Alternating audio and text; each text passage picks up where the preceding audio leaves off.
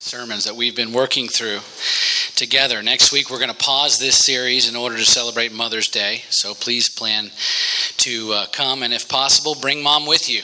We want to recognize all of our mothers next Sunday with a gift and a special message to honor them. So looking forward to that. And then the following Sunday is Pentecost Sunday, which is one of my favorite Sundays all year because we get to talk about the events specifically in Acts chapter 2, the birth of the New Testament church and the bestowal of the Holy Spirit and baptism and consequent spiritual gifts that give us the power that we need to carry out the Great Commission. And so a lot of great stuff coming over the next couple weeks. And today, we're going to continue our series on No Greater Love by focusing on another aspect or attribute of God's love. We started out with the steadfastness of his love, which is really what all of the rest of these stem out of. And then last week we looked at grace and mercy as components of his steadfast love. And today we're going to talk about justice. Okay, his love is just. It may feel strange at first or seem contradictory to talk about God's mercy and God's justice under the same heading as his love. But it's not only very appropriate, in fact, the two go hand in hand when studying the love of God. Both his mercy and grace and his justice are very much a part of his steadfast love, as we'll see. In Zechariah chapter 7, verses 9 and 10 says, "Thus says the Lord of hosts, render true judgments," that's justice. "Show kindness and mercy to one another. Do not oppress the widow, the fatherless, the sojourner, or the poor, and let none of you devise evil against another in your heart." James 3:17 says, "But the wisdom from above is first pure, then peaceable, gentle, open to reason, full of mercy and good fruits, impartial and sincere. And a harvest of righteousness," this is justice, again we'll see in a moment, "is sown in peace by those who make peace." Okay?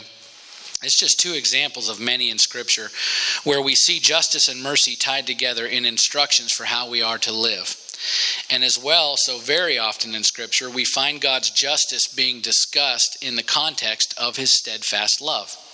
So if you have your Bibles, turn to Psalm 36, and we'll put the Scripture up here on the screen. And we'll read verses 5 through 10. Someone bought me, the church, this wonderful lapel microphone that I've been using the last couple of weeks, and I love it because I can read out of my Bible. It's the same words I put in my notes, so I don't know why it matters, but I like holding my Bible. And the little clip that holds it on my shirt broke, so Butch has ordered us some more clips. So I'm a little sad today because I have to hold the microphone, so bear with me. Psalm 36, verses 5 through 10 says, "Your steadfast love, O Lord, extends to the heavens, your faithfulness to the clouds. Your righteousness is like the mountains of God. Your judgments are like the great deep. Man and beast you save, O Lord." There's a Third Day song that has those words in it for those of you that listen to Third Day. These first couple verses are significant and profound in and of themselves. Okay? The word righteousness in verse 6 in the original Hebrew language is the exact same word for justice, and they're used interchangeably throughout the Hebrew Bible or the Old Testament. The Hebrew word is tzedakah, which means righteousness or justice. Okay, so justice is righteousness. Righteousness is justice. And in this passage and many others, they're one and the same. And then the word judgment, also in verse 6, is the Hebrew word mishpat, which also refers to justice. So here we have David writing about God's love and faithfulness and justice in the same breath. And notice he starts out this stanza with, "Your steadfast love, O Lord, extends to the heavens." Okay? So his love extends all the way up to the heavens so that everything else that we talk about here is covered by his love. Everything else is underneath his love, underneath the heavens. So your righteousness or your justice is like the mountains of God. The mountains are under the heavens. Your judgments are like the great deep. Again, the seas are under the heavens. So his motivation toward us, his disposition toward us, even in the context of justice and judgment, is born out of his love for us and covered by his love for us. Okay, that's a significant literary point there. Verse 7, "How precious is your steadfast love, O God. The children of mankind take refuge in the shadow of your wings. They feast on the abundance of your house, and you give them drink from the river of your delights. For with you is the fountain of life. In your light do we see light. Oh, continue your steadfast love to those who know you, and your righteousness or justice, tzedakah, okay, to the upright of heart. So his justice is closely tied to his love for us. It's an attribute, in fact, of his steadfast love. A.W. Tozer is one of my favorite authors, wrote, God's compassion flows out of his goodness, and his goodness without justice is not goodness.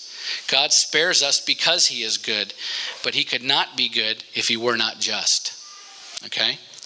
So God's love for us and his justice fit together perfectly. But even more than that, justice isn't something that is simply attached to him, to the Father. To be more specific, it is a part of who he is. It's in fact at the very core of who he is, love and justice together. Psalm 97, 1 and 2 says, the Lord reigns, let the earth rejoice. Let the many coastlands be glad. Okay, and as a side note, the biblical authors would often use the nations around the Mediterranean Sea to refer to all of the nations. Okay, hence the reference to the many coastlands. Verse 2, clouds and thick darkness are all around him. Righteousness and justice are the foundation of his throne. So justice is woven into the very fabric of the nature of God. It is the foundation of his throne. Again, Tozer writes, all God's reasons come from within his uncreated being. Nothing has entered the being of God from eternity. Nothing has been removed and nothing has been changed. Justice, when used of God, is a name we give to the way God is, nothing more. And when God acts justly, he is not doing so to conform to an independent criterion, but simply acting like himself in a given situation. As gold is an element in itself and can never change nor compromise, but is gold wherever it is found, so God is God, always, only, fully God, and can never be other than he is. Everything in the universe is good to the degree it conforms to the nature of God, and evil as it fails to do so. God is his own self-existent principle of moral equity, and when he sentences evil men rewards the righteous, he simply acts like himself from within, uninfluenced by anything that is not himself. That's a very thorough, if not succinct, way of saying justice isn't just something attached to God. Okay? It is rather a part of who God is. It is a part of his very nature, just as is his love. Okay? And just one more note as we're defining justice. Justice is not equivalent to fairness. Not the same thing, not by a long shot. Okay, they're two very different qualities. God exacted justice on the cross when Jesus was crucified. Justice for mankind's sin was then satisfied. It was served in Christ's death, but it was hardly fair. Jesus was innocent. He was blameless. He did nothing wrong, and he did nothing to deserve death, let alone crucifixion, right? Which is a particularly cruel and lengthy form of suffering unto death. Nonetheless, justice was satisfied at the cross upon the death of the only perfect man that has ever walked this earth. That's what makes his crucifixion so horrendous, so offensive, and so beautiful to the believer. God is just. That does not mean he's fair. The trouble we run into sometimes, and particularly in this society, is that we want life to be fair. We want equity. We want all things to be equal. But God isn't always fair. Rather, he is always righteous. He is always just. Okay? If you look at the life of Job, Joseph, most of the prophets, what happened in their lives was rarely fair. But it was always righteous. It was always just, at least on God's part. The point is, he knows what we can handle. He knows what we need.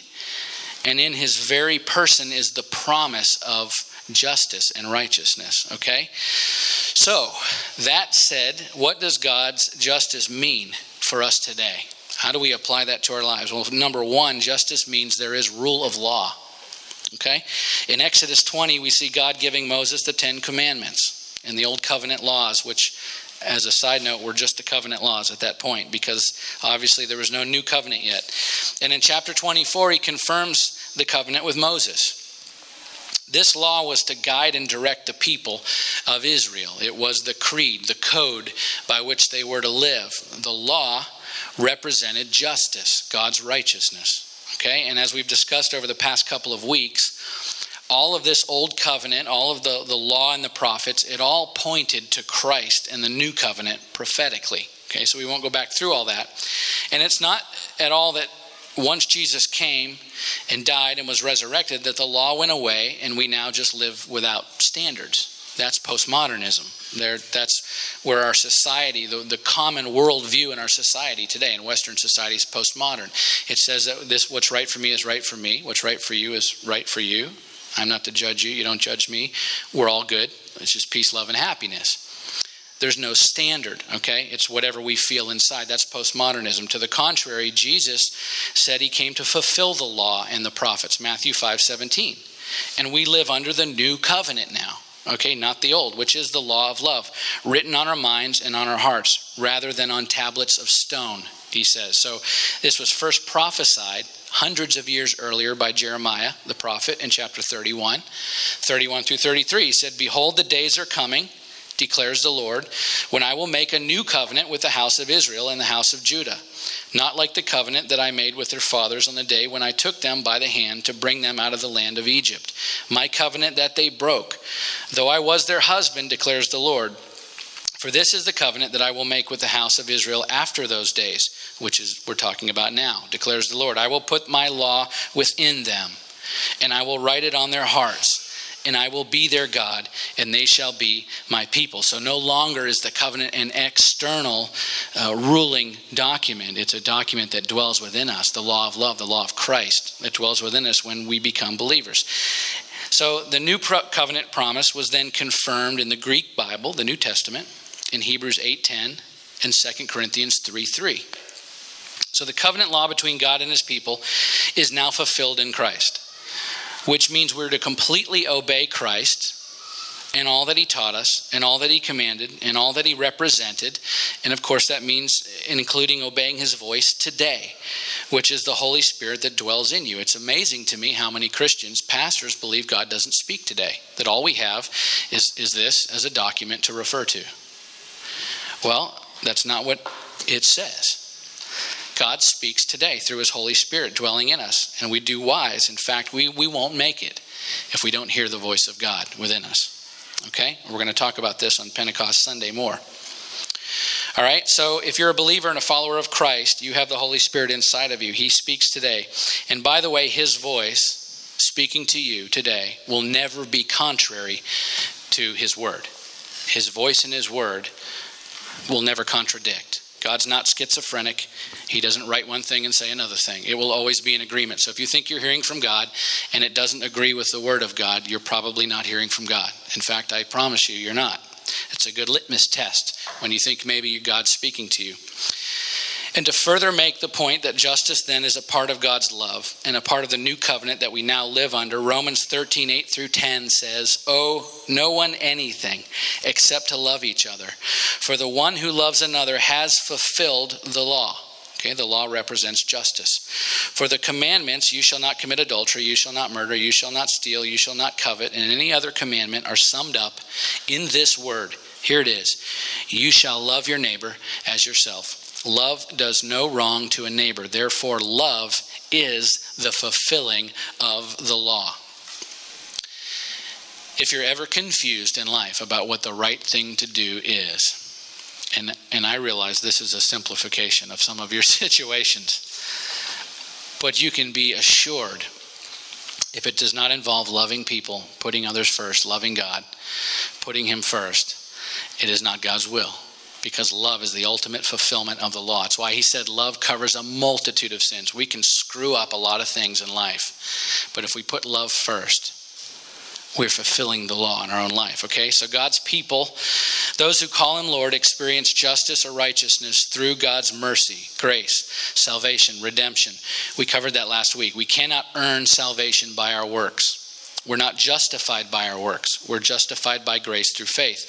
Romans 3:24 through 28 tells us that. Of course, faith in Christ,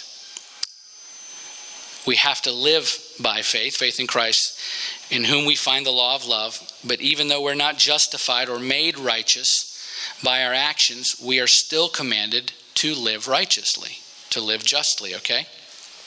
That means that out of our love for God and for each other, we will adhere to the teachings of Christ. We'll obey our parents. We'll show compassion to the poor. We'll respect our earthly authorities. We'll do our best to honor each other and be a neighbor to those who are hurting and oppressed.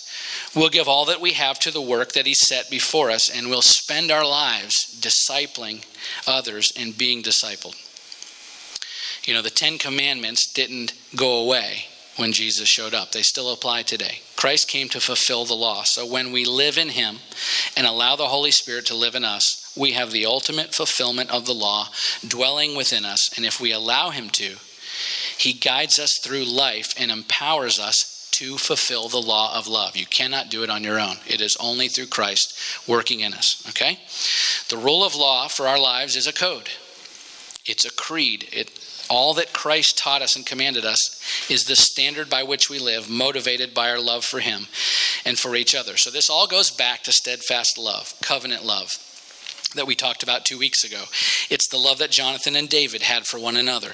It's the love that Christ has for the church, for you and I. And it's the love that we're all commanded to live by. Okay, so justice means there's rule of law. It's the rule of law that we live by, the law of love. And it also means that there is discipline. This message isn't particularly fun, I'm sorry.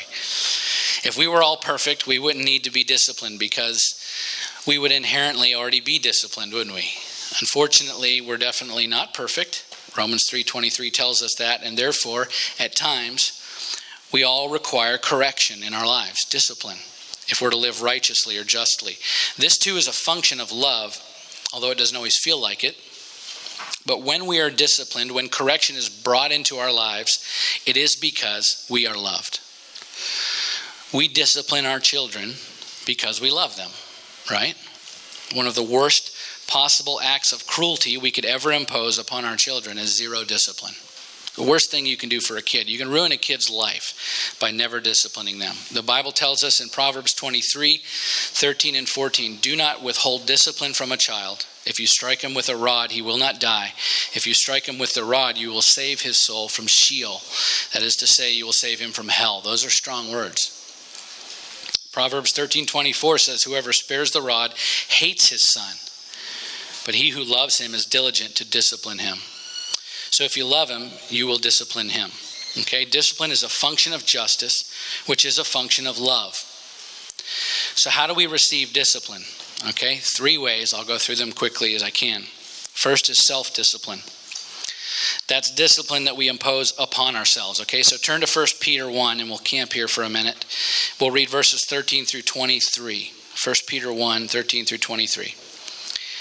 Therefore, preparing your minds for action and being sober-minded, set your hope fully on the grace that will be brought to you at the revelation of Jesus Christ. Okay? The first step in self-discipline is preparing your mind for action. That is to say, don't be mentally lazy when it comes to resisting the temptations that we're faced with daily in this life. We can take life as it comes, or we can be prepared for action, always ready to be a witness, to give a testimony to God's work in our lives, always prepared to resist the temptations of this world. How? By being prepared for action. That means time in prayer, significant time spent in prayer daily, listening to the voice of the Holy Spirit in your life. The more you pray, and not just when I say pray, prayer is communication. It's a two-way street. We're going to talk about prayer in a few weeks. It's not just a litany of needs or wants to the Lord. That can be part of it, making petitions known to the Lord, but it's also listening, being still, listening to the voice of the Lord. The more you do that, the more you will begin to recognize his voice. He says, my sheep hear my voice. He's the shepherd. Okay?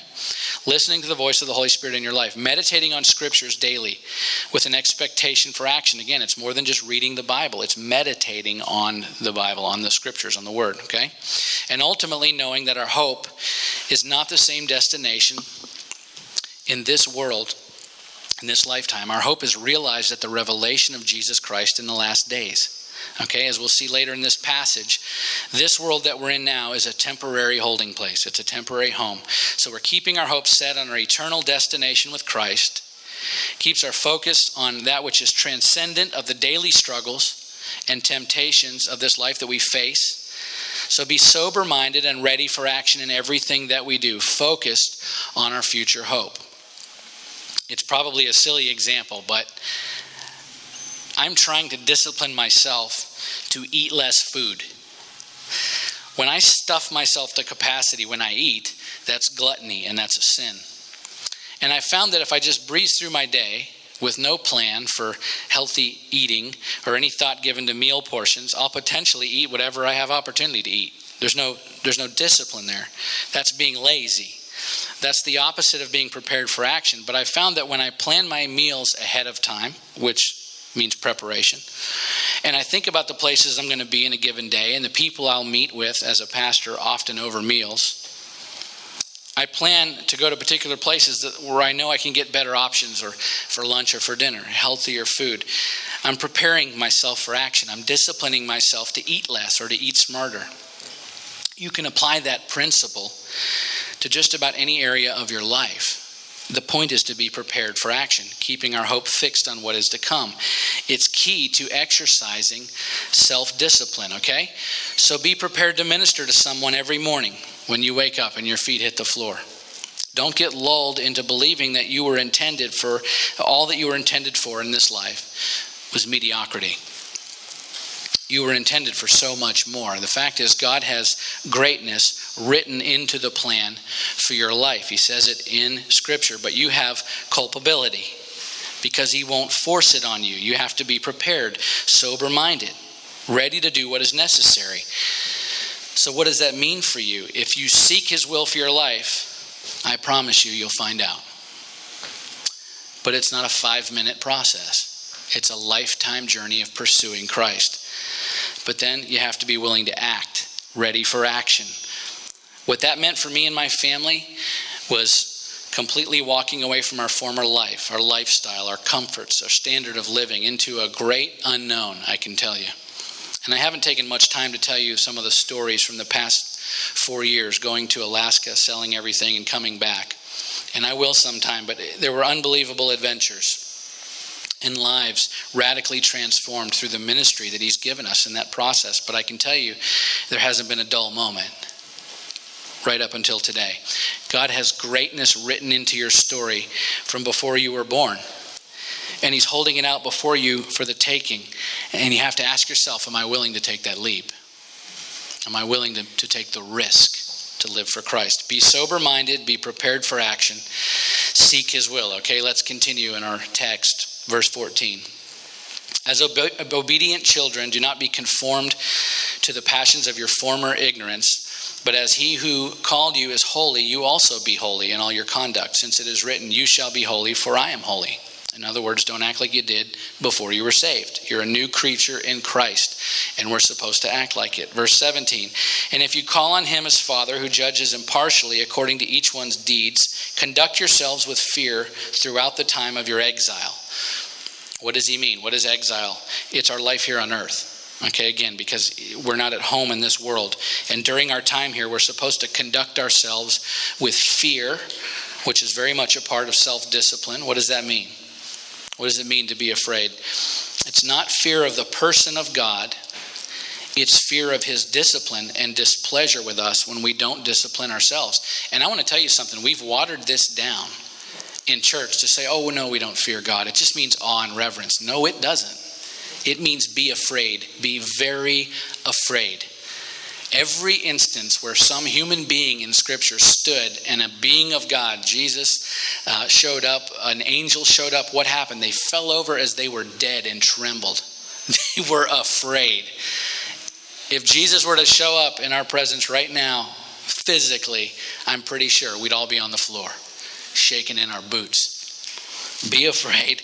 It is the awestruck wonder that we should have when we all consider the full weight of who God is and our relationship to Him, but we are commanded to fear His discipline, right? Okay, let's continue on. We'll talk more about this. Knowing that you were ransomed from the futile ways inherited from your forefathers, not with perishable things such as silver or gold, but with the precious blood of Christ, like that of a lamb without blemish or spot. He was foreknown before the foundation of the world, but was made manifest in the last times for your sake, or for the sake of you, who through him are believers in God, who raised him from the dead and gave him glory, so that your faith and hope are in God, having purified your souls by your obedience to the truth. All right, self-discipline means obedience to Christ, who is the truth, by the way, John 14:6. Again, that includes all that he taught us. And then to finish this passage, why do all of this? Why all the self-discipline? Why all the instruction about how to live righteously or justly? What is all of that supposed to produce in us? Verse 22, for a sincere brotherly love, love one another earnestly from a pure heart, since you have been born again, not of perishable seed, but of imperishable, through the living and abiding word of God. Love one another earnestly from a pure heart. Love and justice go hand in hand. We discipline ourselves so that we can rightly, justly function in love for one another. Okay, you're getting the idea now. Justice and love fit together perfectly, all right? So there's self-discipline, and I'm pushing through this as quick as I can. There's self-discipline, and then there is body discipline, all right? This is discipline within the body of Christ, within the church. When you look at Jesus' teachings throughout the New Testament, when he was speaking to the lost, it was generally a message of love and grace and mercy. When he was speaking to the religious people, the church people, it was generally about correction and discipline. The same is true for the Apostle Paul. When he encountered the lost, he generally told them about the good news of the gospel. When he wrote letters to the churches, there was a whole lot of correction and discipline in there. It applies to Peter and the other disciples. You read through the New Testament. The same should be true of us. Okay, when we encounter the world, the lost, we should not be judging the world. That's God's job. We should be focusing on the love of Christ and the good news of the gospel. When we encounter each other, we should be focused on the love of Christ and discipleship. We are to judge one another within the church. Believers have already accepted the good news. We need to move on to greater works. A deeper walk with Christ, discipleship, which includes discipline and correction when it is needed, okay? Nobody wants to talk about church discipline anymore. And really, honestly, who can blame them? There have been so many abuses by the church and church leaders in our lifetime. No one is really interested in being corrected in the church anymore, and I understand that. It's interesting that in the Old Testament, the priests and prophets, the church people, the religious leaders, often bore the brunt of judgment and punishment and discipline from God because they were supposed to be bringing a message of truth from God, but instead, so often they twisted his words and deceived the people, and they caused them to stumble. Lamentations 4:11 through 16 is an example of that. There are many. I don't think it's going to be any different for the religious leaders of today when we encounter judgment. Those who have misled people, misrepresented God, and caused the body to stumble. And all you have to do is turn on the television late at night and see that happening.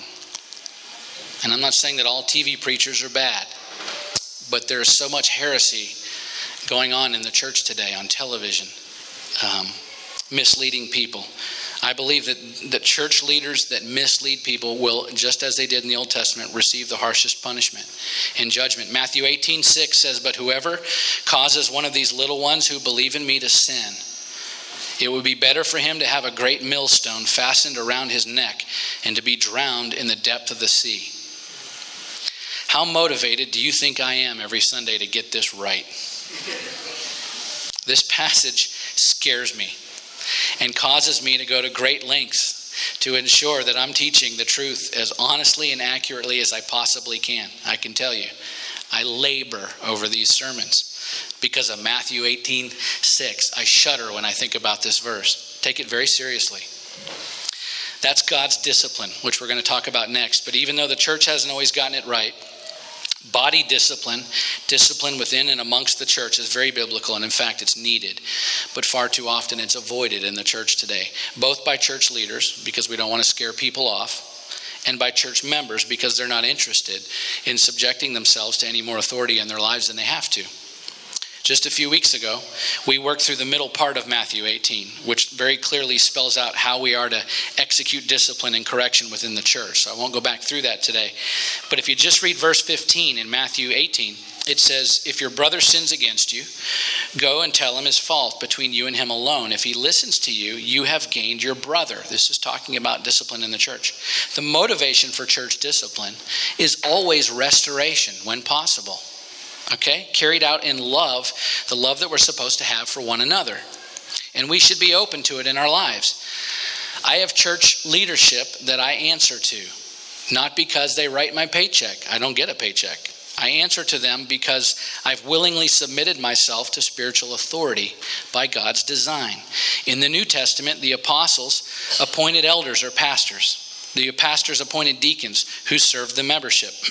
And in this hierarchical system, the church functioned ultimately with Jesus as the head and everyone else functioning under their proper authority. Okay? So I have a district superintendent and others in our organization who function in an apostolic role. We don't call them apostles, but they have an apostolic ministry. They oversee new church plants. That's what the apostles did. They planted the churches. So like this one, these guys are my earthly authority, and in a very real sense, my spiritual authority. They're my covering, okay? I've willingly submitted myself to their authority. I'm not employed by them, but I serve them by choice. This church will eventually have a board or a group of deacons who will function under the authority of the pastor, not by coercion, but by choice, and so on. And in order for the system to work, we all have to be willing to answer to spiritual authority when needed. Otherwise, it's every man for himself. And that's not how church was designed to function in the New Testament, okay? The problem with authority in the church is when it goes unchecked. When any part of the structure lacks accountability, you're playing with fire. So the key is to maintain proper accountability. Read Paul's letters to the churches. He clearly reminded them many times of his authority over them, over the church. And yet at the Jerusalem Council in Acts 15, when all of these apostles and elders and church leaders came together, including Paul, we see James, an elder of the church in Jerusalem, the elder among elders, making a final judgment about a very divisive issue involving ministry to the Gentiles. Okay, Paul submitted to that ruling. There were times when church leadership sent Paul out with instructions, told him what to do on his journey. Okay, Paul submitted to leadership. Everyone in the New Testament church structure answered to someone. They answered to each other. Everyone was accountable to someone else. And so it is with Upcountry Church. Okay? We haven't started leadership training and leadership meetings yet because we're still getting our feet under us as a new church. But that's coming. It's coming soon.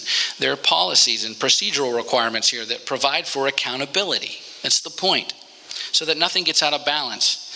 And procedures and policies aren't in place because anyone wants to lord authority over anyone else. They're in place because we want to always have proper accountability within the church. Okay? And at times that means discipline and correction. All right? Self-discipline is always preferred. And if you guys can give me a few more minutes, I'm trying to get you out of here on time. I promise you next week you will be out at 12 to take your mom to lunch, all right? But I have a few more pages and I want to finish this.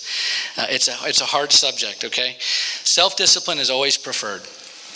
Self-control should always be exercised. But when we fail to discipline ourselves, the church and the church leaders are instructed to step in and lovingly bring correction, discipline to the offending brother or sister.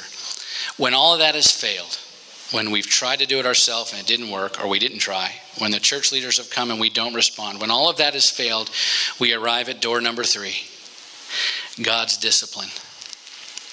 This is discipline that we receive directly from God when we fail to discipline ourselves. When we refuse to heed correction from within the body of Christ. This is the discipline that we should fear. As we saw in 1 Peter 1:17 and throughout Scripture. Okay? All throughout the Old Testament, the people of God were given instructions on how to live, and they were given the freedom to obey or disobey. Self-discipline was always an option. When they failed to be sober-minded, prepared for action, when they failed to be self-controlled, God sent them prophets. This was body discipline. Second phase, door number 2, the prophets warned the people over and over and over and over again. And lest you think God is a big angry guy in the Old Testament waiting to wipe out the people of that time at every turn, just read the prophetic books of the Old Testament before you pass judgment, and read them through. He made Jeremiah and Jonah and Ezekiel and all their buddies do some of the absolute weirdest and most difficult pleadings with the people to try and spare them from his discipline. He pulled out all the stops. Ezekiel had to lay on his left side for 390 days, over a year, and only eat a bitter bread rationed out to about 8 ounces a day to symbolize the suffering that was coming to God's people if they refused to repent, chapter 4. Okay?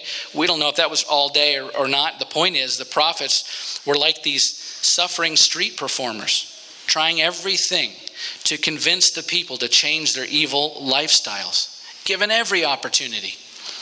There were dramatic displays of acting out and fasting and wailing and tearing clothes, pleading and warning after warning by the prophets to give God's chosen people every single opportunity to repent and receive correction. After all of that, after countless opportunities to obey the Father, God would finally bring judgment and correction and discipline as a last resort to satisfy justice. And it was often very harsh because everything else had been tried and failed.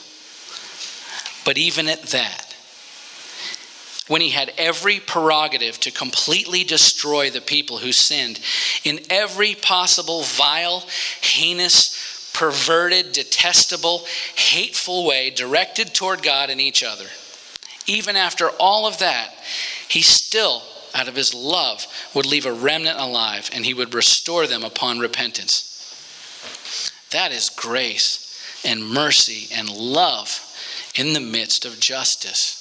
Okay? God, if he's truly perfect, and all the hallmarks assigned to him in Scripture are true, he must be a just God. Otherwise, the entire gospel is a farce. He is a just God, but even in exercising his justice, there's always mercy and grace, okay? That should bring you comfort. And I will say that my preference is to never have to reach the point where I have to receive his punishment, his justice directly. I would rather take it through self-control, which isn't always easy, or through body discipline, which can be even harder to take. But on the whole, it has to be much less painful and far less frightening than direct judgment from God, okay? So justice means rule of law. It means discipline. It also means payment. Payment must be made for justice to be served, to be satisfied. Upon serving time in prison, prisoners are said to have paid their debt to society. That may be debatable, I don't know. But the point is that justice demands a payment, okay? Again, Old Testament punishment didn't always seem fair, but it was always just. Payment or atonement had to be made continually for the sins of the people. So innocent blood was shed, animals were sacrificed on an altar to make payment for justice to be satisfied. We see it as early as Genesis chapter 3, where the Lord sacrifices an animal to make skins, symbolically covering the sin of Adam and Eve. Noah sacrificed clean animals and birds in Genesis chapter 8 to make atonement for the sin of mankind. And so that pattern continues throughout the Old Testament. And then, of course, in the New Testament, we see Jesus' sacrifice on the cross, the ultimate justice for sin. Innocent blood was shed for the sins of all mankind for the last time. Praise God. Justice was served in one harrowing, courageous, selfless act of ultimate love. Justice was satisfied. Jesus Christ paid a price that you and I could not pay. He went where we could not go, and he did what we could not do. And now we who call upon the name of the Lord enjoy the privileges of kinship with Jesus Christ. His word says we're heirs with him for eternity. That certainly isn't fair. But I'm so thankful for justice, born out of love from the Father to us. Justice demands payment, and so Jesus stepped in and he paid our debt for us. The question for us today then, and it's my final point, how will we respond? Because justice demands a response, okay? Isaiah 61:8 says that God loves justice, and so therefore we should also. Living righteously or justly, living for God pleases him. In fact, there is no substitute for justice.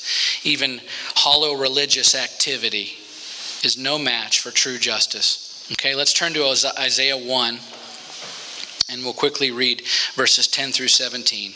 Isaiah 1, it says, "Hear the word of the Lord, you rulers of Sodom. Give ear to the teaching of our God, you people of Gomorrah. What to me is the multitude of your sacrifices, says the Lord? I've had enough of burnt offerings of rams and the fat of well-fed beasts. I do not delight in the blood of bulls or of lambs or of goats. When you come to appear before me, who has required of you this trampling of my courts? Bring no more vain offerings. Incense is an abomination to me. New moon and Sabbath and the calling of convocations. I cannot endure iniquity in solemn assembly. Your new moons and your appointed feast my soul hates. They have become a burden to me. I'm weary of bearing them. When you spread out your hands, I will hide my eyes from you. Even though you make many prayers, I will not listen. Your hands are full of blood. Wash yourselves. Make yourselves clean. Remove the evil of your deeds before my eyes. Cease to do evil. Learn to do good. Seek justice. Correct oppression. Bring justice to the fatherless. Plead the widow's cause." You see, in other words, your empty religious gestures, you're going to church every Sunday. You're giving a little bit in the offering. You're doing a Bible study. If that's all it is and it's empty and hollow, if there's no justice, if there's no righteousness in your life, it means nothing to him. He's not interested in religious gesture or tradition. He wants your heart. Micah 6:1-8 says essentially the same thing. So what is the response that the Lord is looking for? First, I can tell you it's through repentance. Verse 16 says, "Wash yourselves, make yourselves clean, remove the evil deeds from before my eyes." In other words, repent. This is always the first and best response to the application of justice in our lives. Repentance leads to redemption. Okay? Let's look at Daniel 9, starting on verse 3, and we'll just read through verse 7. This is Daniel, who by reading Jeremiah, who's during the exile, he's reading Jeremiah, part of the Old Testament canon that had been collected up to that point. He now realizes that God's people are nearing the end of their exile, because Jeremiah refers to the desolation of Jerusalem lasting 70 years, and Daniel understood that that time was almost now over. Okay, shortly after the Babylonian Empire was overthrown by the Medes and the Persians in about 539 BC, and Daniel is praying this prayer of confession for himself and on behalf of the people. Okay, verse 3, "Then I turned my face to the Lord, seeking him by prayer and pleas for mercy with fasting and sackcloth and ashes. And I prayed to the Lord my God and made confession, saying, O Lord, the great and awesome God, who keeps covenant and steadfast love with those who love him and keep his commandments. We've sinned and done wrong and acted wickedly and rebelled, turning aside from your commandments and rules. We've not listened to your servants, the prophets, who spoke in your name to our kings, our princes, our fathers, and to all the peoples of the land. To you, O Lord, belongs righteousness, but to us open shame. As at this day to the men of Judah, to the inhabitants of Jerusalem, and to all Israel, those who are near and those who are far away, in all the lands to which you've driven them, because of the treachery that they've committed against you." Okay? Verse 7 here is key. To you, O Lord, belongs righteousness, but to us open shame. This is where mercy and justice collide. It's called redemptive theology, which teaches that mercy does not become effective toward a man until justice has done its work. What is the sign that justice has done its work? The answer is repentance. Okay, repentance is always the first and correct response to God's justice in our lives. We can get angry with God.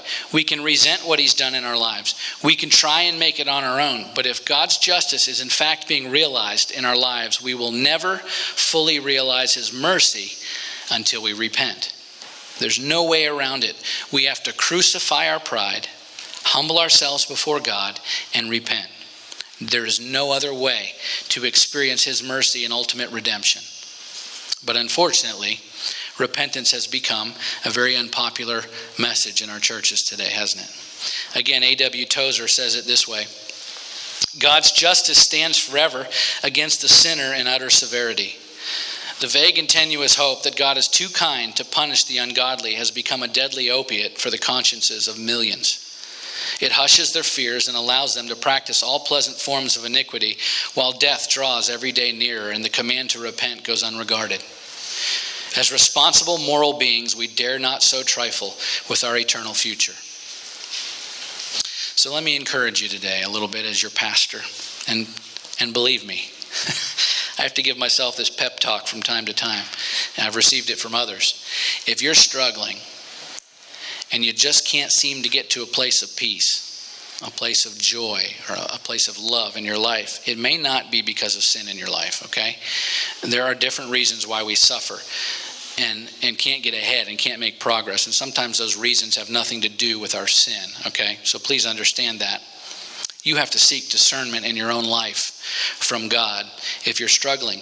But by all means, while seeking discernment, ask the Lord to reveal to you any transgression, any sin, any wrongdoing, any wrong thoughts or attitudes. And if he reveals anything at all to you, repent. Humble yourself and repent. In that moment, he will flood your life with mercy and grace and redemption. There are sins that we know. You know, we walk around and we know sometimes something in our life isn't right. We know what we're doing wrong. There are other times when we don't realize. And you begin to pray and ask God, reveal to me. And he'll show you things in your own heart that need to be corrected. Okay?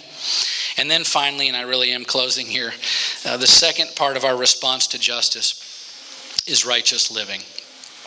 Okay, Romans chapter 12 through 16 is a textbook for how we should respond to God. It's all about living righteously. And we don't have time to read it all, but let's just read the first two verses, okay, of chapter 12. Romans 12, 1 and 2.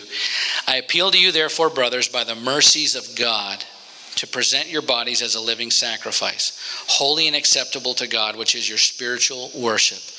Do not be conformed to this world, but be transformed by the renewal of your mind, that by testing you may discern what is the will of God. It's what we just talked about.